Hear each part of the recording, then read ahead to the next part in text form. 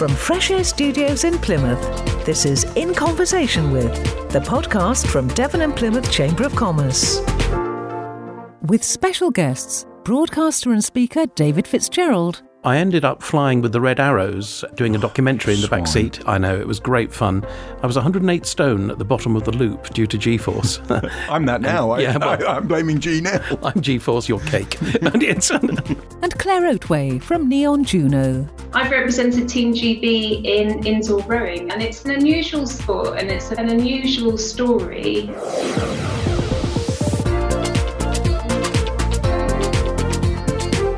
Hi there, I'm Stuart Telford. I'm the Chief Executive of Devon and Plymouth Chamber of Commerce, and welcome to our In Conversation With series of podcasts. And I'm very kindly joined today by David Fitzgerald. Hi, Fitz. Stuart, great to see you again. Thank you very much indeed for inviting me. It's a pleasure. I must admit, I'm a bit nervous about interviewing someone who usually does the interviewing. Yes. And I suppose it's not an interview, it's a chat, isn't it? I don't know. It could become an interview later. Keep looking into the eyes. Keep looking into the eyes. The eyes. It's all about the eyes. So I think the most important question, which we've got to start off with and get out of the way, because it is sort of really serious issue, which I just wanted to touch on, is how is Gus Honeybun? Do you know, he never writes, he never phones. He's actually living in the box now. He used to live in Cornwall. And he will be, and this is a piece of news which is shattering, 60 years old next year on April the 29th.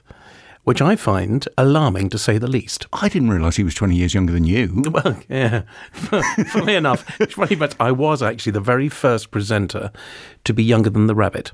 So, wow. So 2021, he'll be 60, I'll be 59.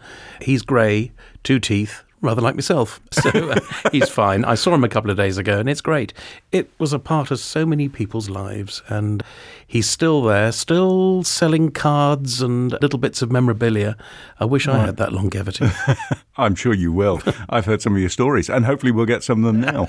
So, I mean, do you look back on that with fondness then? It's not something you think, embarrassing sort of thing. No, I don't. It was the very first time I was given the chance to get into television, and it would have been, I think, 1986. I went for my audition, and suddenly the next day it was sink or swim, get on and do the birthdays. And I was there for, 7 years? Right up to the time when the franchise changed over to West Country Television. Then I went into Sky News, and also I was working for Anglia Television at the time as well, doing various documentaries, but always behind, no matter what I did. As my wife says, if you rescued, I don't know, the Duke of Wellington from a freak skateboarding accident, you will always be known as the man who had his hand up Gus Honeybun. I can see that. 1986, of course, auspicious year, because that's when you started your television career. That's when I started my police career. My police career didn't go quite as well as your television career, in that you are still in the media world. But and speaking of the media world, you have a book out. I do. It's based around the Devon and Cornwall Police, in fact. Oh dear. Am I in it? Right in it. Right up to about... Anyway, it's called Robbery, ? Which I've discovered you can't actually put up on a lot of websites because it doesn't like the question mark. Oh, it's bizarre. I've lost my website. I've regained my website. Right. It's called Robbery. It's set partially in Spain, and it is also based on a true story, a story I came across when I was working for Sky News. And I've managed to blend two together. I can't give you the ending because it would actually give away the slight twist in the plot, but a Devon and Cornwall police officer and a London police officer go looking for a particular gentleman who has raided the safe deposit box, which is fairly easy to do. There have been many.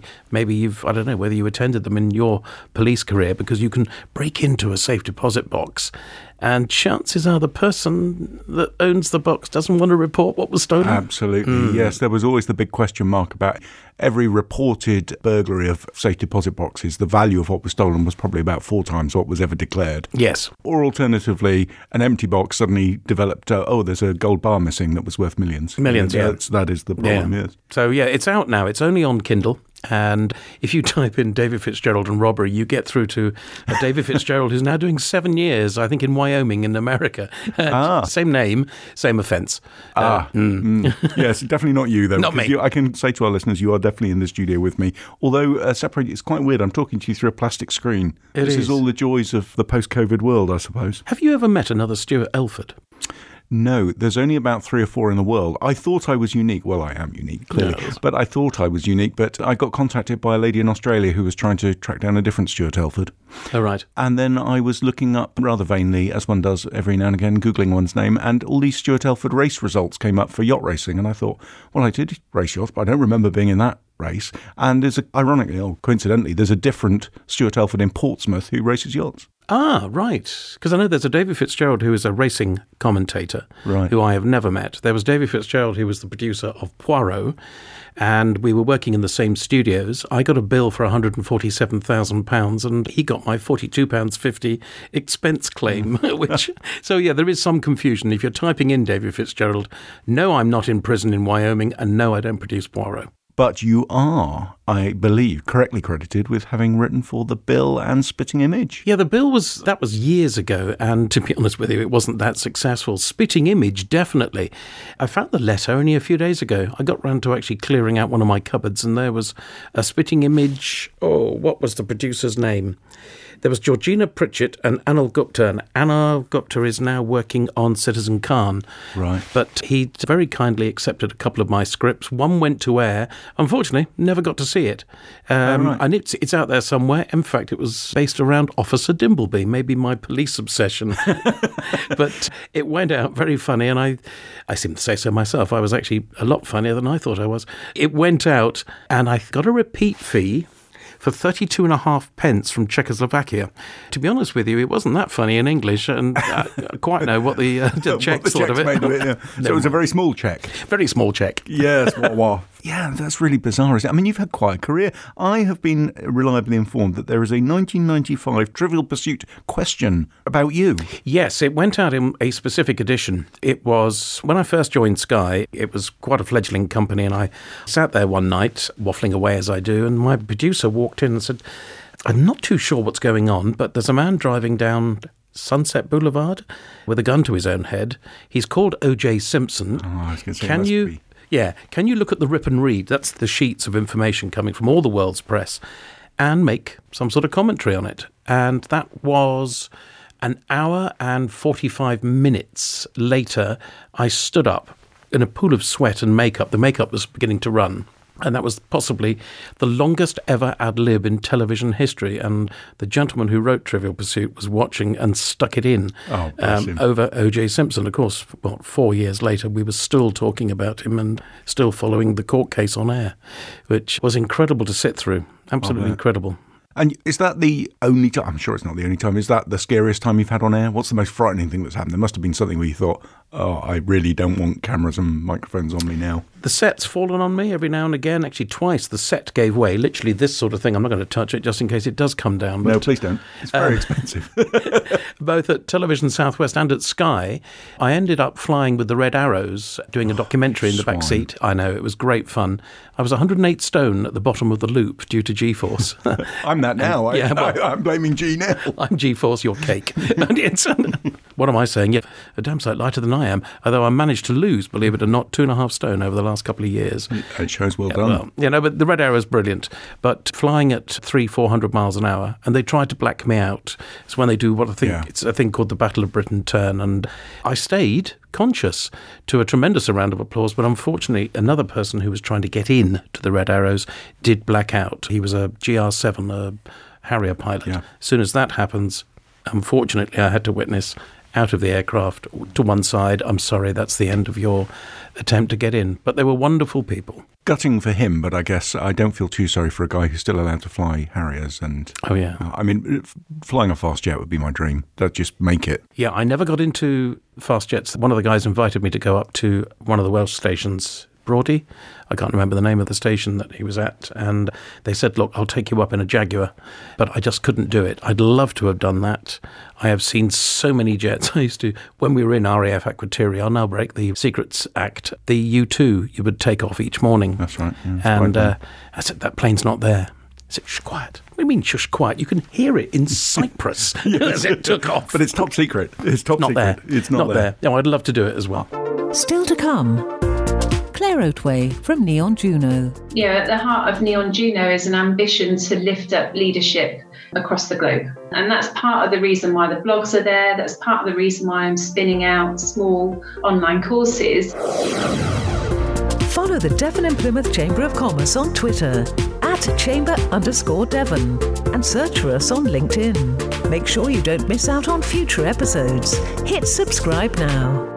I'm amazed they actually let you in the plane because your bio says that you've been at the front of every disaster for 10 years. I must admit, I was actually burying more people than typhoid. Every time I sat down on Sky, one of my producers would cross himself, two wouldn't work with me, and it really was. We were joking about it, and I just sat down and there would be another air crash. The rather sad tale to that is I sat down one night and there was a Floridian air crash, which meant people were killed. The only thing is my then 5-year-old son was watching at home and he got it into his mind that I was in the air crash. Oh, no. And I had to phone him after the bulletin just to say, good night and what are you doing up this late? Yeah. But it's very odd the way television works. My two nephews, one actually went behind the screen when I was on to look for me. Excellent. Yeah, I guess. Odd. Yeah, I can understand. And have there been moments when you're on air and you're coming up to that unpronounceable name and you think, I'm going to stuff this. I'm not going to get their name right. No, this is when the art of just staring down the camera and saying it. Now, we used to do this on a regular basis on Sky, and the newsreader on the BBC would then copy me until somebody who actually knew what they were doing came in and said, what are you saying? I said, no, the fat bloke on Sky, he just said it this way. It must be true. But still to this day, the best one I've ever had to pronounce is Abubakar Tafawa Balewa. And Abubakar Tafawa Balewa was the ruler of then Mozambique, and he was isolated due to an eye disease that was breaking out, which was called nominal traumascopic syncophocanokinesis.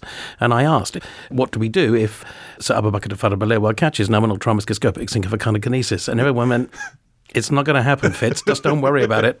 Yeah. Cut to the adverts, I think, is what happens if that happens.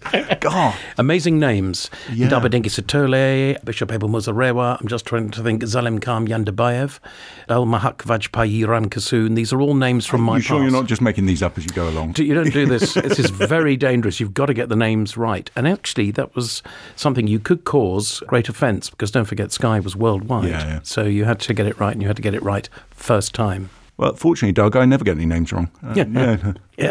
Get on with it, Martin. Come on. Yeah. Sorry. You, in recent times, have been very kind to help out the Chamber, amongst others, but doing the sort of after-dinner circuit, the awards, the Lord's Taverners stuff. What got you into that? And do you enjoy it, or is it just paying the way? Not the paying the way, because I don't tend to get paid. Hint. Noted. No, when it comes to things like Lord Taverners or the Royal British Legion, which I help out, and the food banks, which is the absolute opposite end, I love to help out a community. I am part of that community. The community has put up with me for 30-odd years, 40 years now since I joined radio. I do like to see, and especially what you do with the community as well, is help out business. And, we did the awards together. Some incredible people in very difficult times. Yeah. And it was lovely to see. Also, there is that link. I still work for BBC Radio Devon, and I'll suddenly say, oh, by the way, yes, Stuart, he talked about X, Y, Z. We're not a commercial radio station, but we do love good news stories. Yeah. And you've got some incredible people out there. So, yes, I do enjoy talking to the community, and it's great to be at the centre of saying well done and thank you. Yeah, I completely agree. I mean, I said at the awards, I think it's a privilege doing my job because I get to go and see all these fantastic businesses doing fantastic things. I wish I could take the whole community with me on my back and show them as well, because it's no secret. I get fed up with that slight thing we have in this part of the world where it's just little old Plymouth. Oh, it'll never happen here. There's not a lot of good going on here. No. And actually, no, it is. Look at the fantastic things that are going on. Look at the box. Look at Royal William Yard. Look at all the brilliant businesses we have, all the exports that are going around the world. I think this is a fantastic region. When you sit on the A38 and you watch the delivery vans going up from Devon to other parts of the country at better times, maybe still the super yachts going out of Princess Yachts, Langage Farm, who've got contracts with Marks and Spencer's and Aldi and Lidl, and actually sending stuff over to Japan as well. It's big business. And at times people don't shout about it, and they should, which is why people use you. Yeah, well, thank you for that. And in fact, Paul Winterton from Langage has agreed to be in conversation with as well. So that's fantastic. Brilliant. I look forward to talking to him. It's a really fascinating company and they're doing amazing things. I suppose to wrap up, I ought to ask you, a couple of things really. One is, what do you love about the region and what frustrates you about it? What do I love? Well, I love wildlife. I go out bird watching most weekends. The highlight of my year this year, ornithologically, was a friend of mine said, come up to Dartmoor, where I was born, and we'll go watching for nightjars. Never seen one. I'm 58 now. And there it was, looking like a hawk, just fluttering above my head. And that was the main image of 2020. It was magical to me. I love to see the trees. I love to see the rolling hills. What frustrates me, yes, we are on the end of every communication network going. And having worked in London, what frustrated me there was, oh, you live where? Devon. Yes, I went to Bath once. Thank you, Minister. And it was an MP that said, oh, Devon, yes, it's between Cornwall and France. Do you remember us?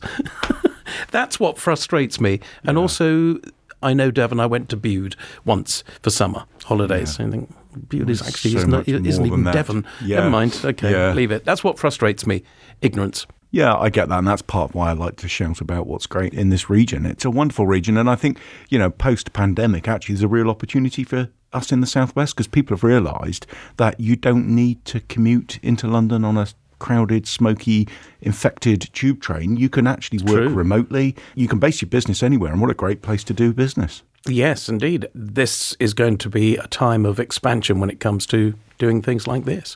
Technically, if we have the know-how and the backup, then it's going to be an interesting and very different time ahead of us. I have a meeting twice a week with the chief executives of all the chambers around the country on Zoom, and they are all incredibly jealous when I finish a meeting and say, in 10 minutes I can be on the beach. Yeah. And they're all stuck in their sort of cosmopolitan, smoky area, and I think we are so lucky. Fabulous region. Well, this weekend I will go out. I'll be looking for waxwings, which is a beautiful bird. Looks like Lady Gaga. It's arrived from Russia, and it hangs about in car parks. It's true, because very kindly, a lot of supermarkets have planted rowan trees there, which are now heavy with berry, and one of the most beautiful, and to me, one of the rarest birds, is now, I've never seen one, but there's a whole network of people start to phone each other. Nip down to Sainsbury's car park, there are waxwings. I'm like, yes, I'm off. We used to, thinking back to the police days, I remember we used to frequently get called to car alarms that were birds, and birds learnt to mimic car alarms. It's absolutely brilliant. Yeah, starlings are dreadful. And also occasionally car alarms are set off by birds fighting themselves in wing mirrors. And I used to watch a wagtail, and it would challenge itself. And there'd be lots of wagtail poop everywhere and the car alarm going off. Well, I can't think of a better way to end this interview than talking about bird poop. But no. Yes, thank you. Thank you so much for joining us. Thanks for being a supporter of the Chamber. I really appreciate your time, and thanks, Fitz. It's great. Great to be here, Stuart. Thank you very much. And now, Chambermaid, introducing business owners from across the southwest.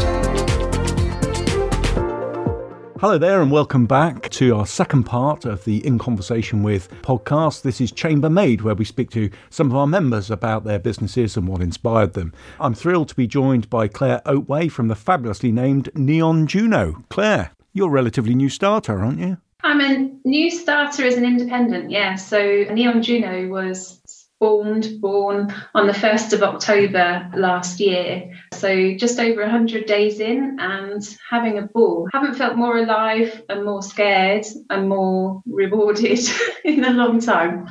Well, very brave of you to start in these times, because a lot of people would be scared of that. And I was going to ask you how you felt about starting, but you've told me, sort of scared and inspired and all that sort of thing.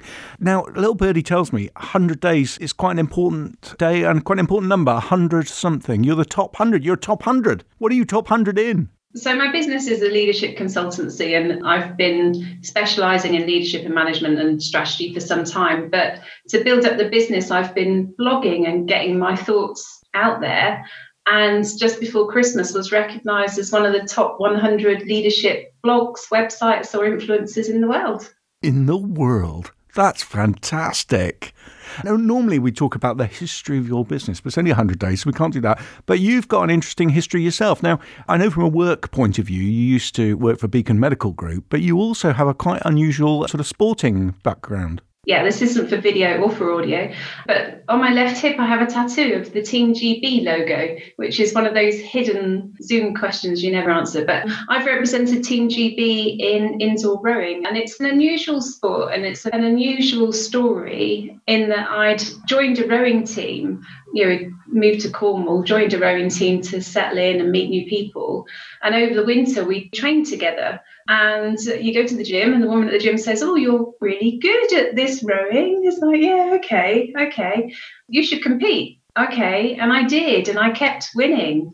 So I kept winning regional races and then got onto the international circuit. And so I am officially one of the top 20 heavyweight open women in the world, which is really cool. So flew out to Boston. I've flown to Paris for 7-minute races, and it was just an incredible experience in terms of the training, in terms of the mindset, in terms of determination, in terms of confidence, and it really changed my outlook on life. I have some bad news for you. Firstly, this is live, so we can't cut that out. No, it isn't really live, but I'm telling you, we're not editing out about the fact you've got a Team GB tattoo. We've got to include that. That's fantastic.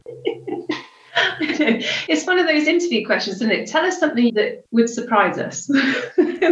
Yeah, one time as well. I'm suitably surprised. But that actually must have influenced your business career as well, if you like, that you achieved such success through hard work and determination. What have you? How has that influenced what you've done to starting Neon Juno? It really cracked wide open my aspirations. I'm a Plymouth girl, born and bred, and had tended towards the geeky side of the spectrum, so wasn't really very confident. And even though people could spot that I knew what I was talking about, I was shy in meetings. I didn't speak up. I didn't challenge.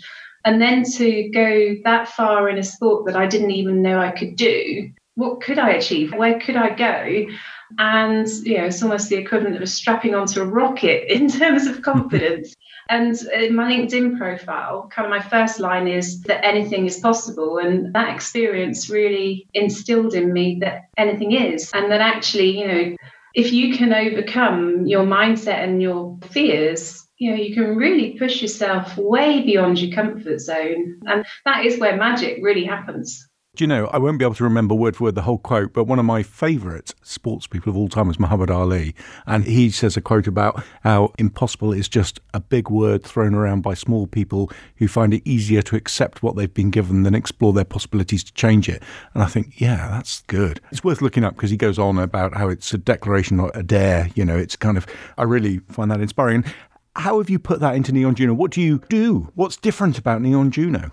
There's a lot that is around mindset, almost certainly. And when I took the helm at Beacon Medical Group, they were a newly merged organisation of 3 practices into one, supporting just over 30,000 patients. And we created a whole new culture, a whole new structure, changed the service design, developed an international reputation for doing things well, and really transformed what should be delivered in primary care. So the business side is there, the strategy's there, the how you bring a team along, but that mindset element of, well, stop thinking why, go to why not. Just start pushing that little bit further. You really can do it. Just break it down, build up momentum. And so a lot of my articles really do focus in on mindset, on motivation, on persistence. I'm writing one at the moment about Tough Mudder and how kind of you get the right way through the race, and at the very end there's this really evil wall that you have to climb up, and you're soggy, exhausted and muddy, but you've still got to do it. And I think it's so important for business leaders right now to lift up their heads and lift up their hearts, and they can achieve.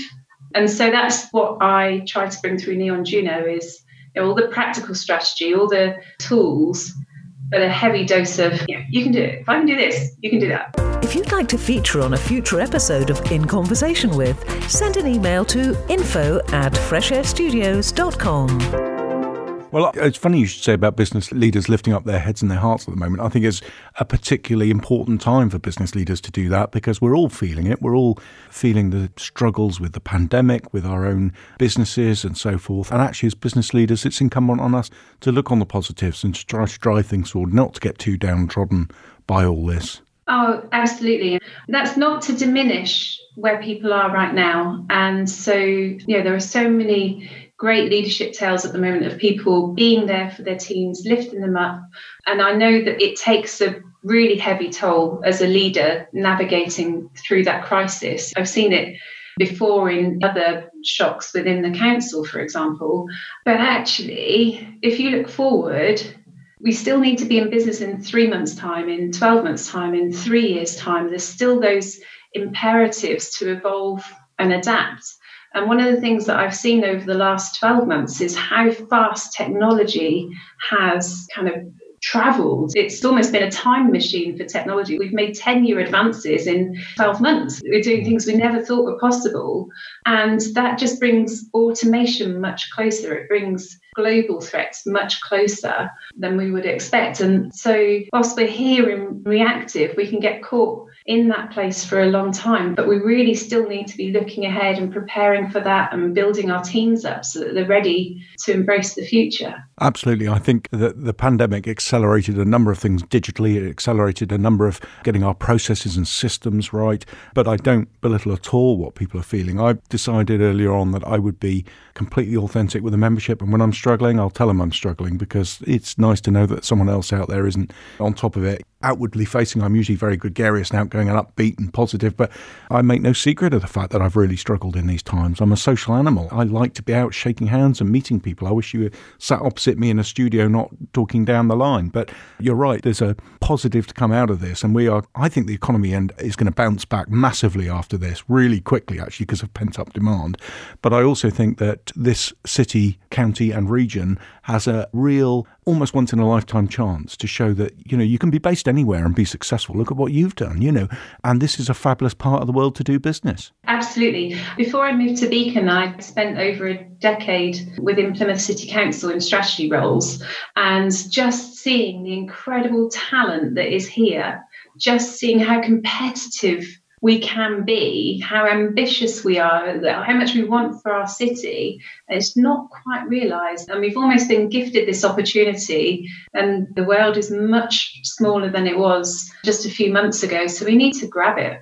Absolutely. Coming back to Neon Juno then, you've only been going a few months. So what next? Where are you taking this business? So you're going to take over the world. Do you need to buy a white cat and a grey suit? And To be honest, I have got lofty goals. At the heart of Neon Juno is an ambition to lift up leadership across the globe. And that's part of the reason why the blogs are there. That's part of the reason why I'm spinning out small online courses, is that there doesn't have to be a mystery. There doesn't have to be a business school that teaches you good leadership. There are small, easy steps you can take. And I want to help empower people in that way. So as the business develops, kind of if I look forward 6 months' time, I'll maybe have 5 or 6 people that I'm working with really closely and supporting and pushing and helping them to grow their businesses. But as on the side, I'll be spinning out all this goodness to help lift people up, help them feel ambitious and excited and actually able to grow themselves. So just before I come to the final question, I've got to ask you, where did the fabulous name Neon Juno come from?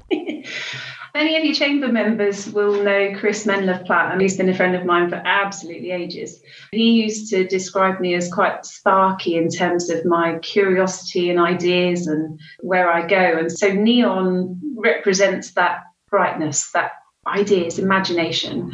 And then over the last years, I was preparing and building up the new business. I'd realised how much I'd learned with 2 decades of leadership management, with an MBA from a leading business school globally, and with all the learning. It's like, okay, and all the mistakes that I've made and all the successes that I've made. So there's a sense of wisdom, really, about what I know about leadership and strategy and how it works. And so Juno represents that. So it's really bright and sparky and playful, but actually grounded in good old-fashioned knowledge and experience. So, final question before I release you back into the world. If you had one piece of advice for our listeners, for our business community, what would it be? Take the time every now and again to stop. Stop and focus and breathe and own that moment. And sometimes working with somebody else or finding a mentor can help you to do that. Just to step away from the busyness, take stock, work out where you're going, work out where your strengths are. I know what it's like to be caught in reactive mode. You know, Beacon Medical, we're offering 200,000 appointments a year to 40,000 patients, and there's always a fresh challenge or emergency. So I know what it's like to feel caught on that hamster wheel, but actually as a leader, you're strongest when you stop and take stock of that. So, you know, just take time to breathe, work out where you're going, move on. I think that's a really good message. I think my poor team dread whenever I have a rare holiday or break, because my mind clears and then I suddenly have all these ideas and come rushing back in with, right, I've been thinking about it. We could do this, that and the other, you know. So it is important to do that strategic bit, isn't it? Just to give yourself time to think. Yeah. Claire, thank you so much for joining us. Thank you for your time. I could talk to you for hours. Unfortunately, I can't. But thank you once again. Good luck with Neon Juno. And please do keep in touch. Thank you, Claire Oatway. Thank you. In Conversation With is produced by Fresh Air Studios.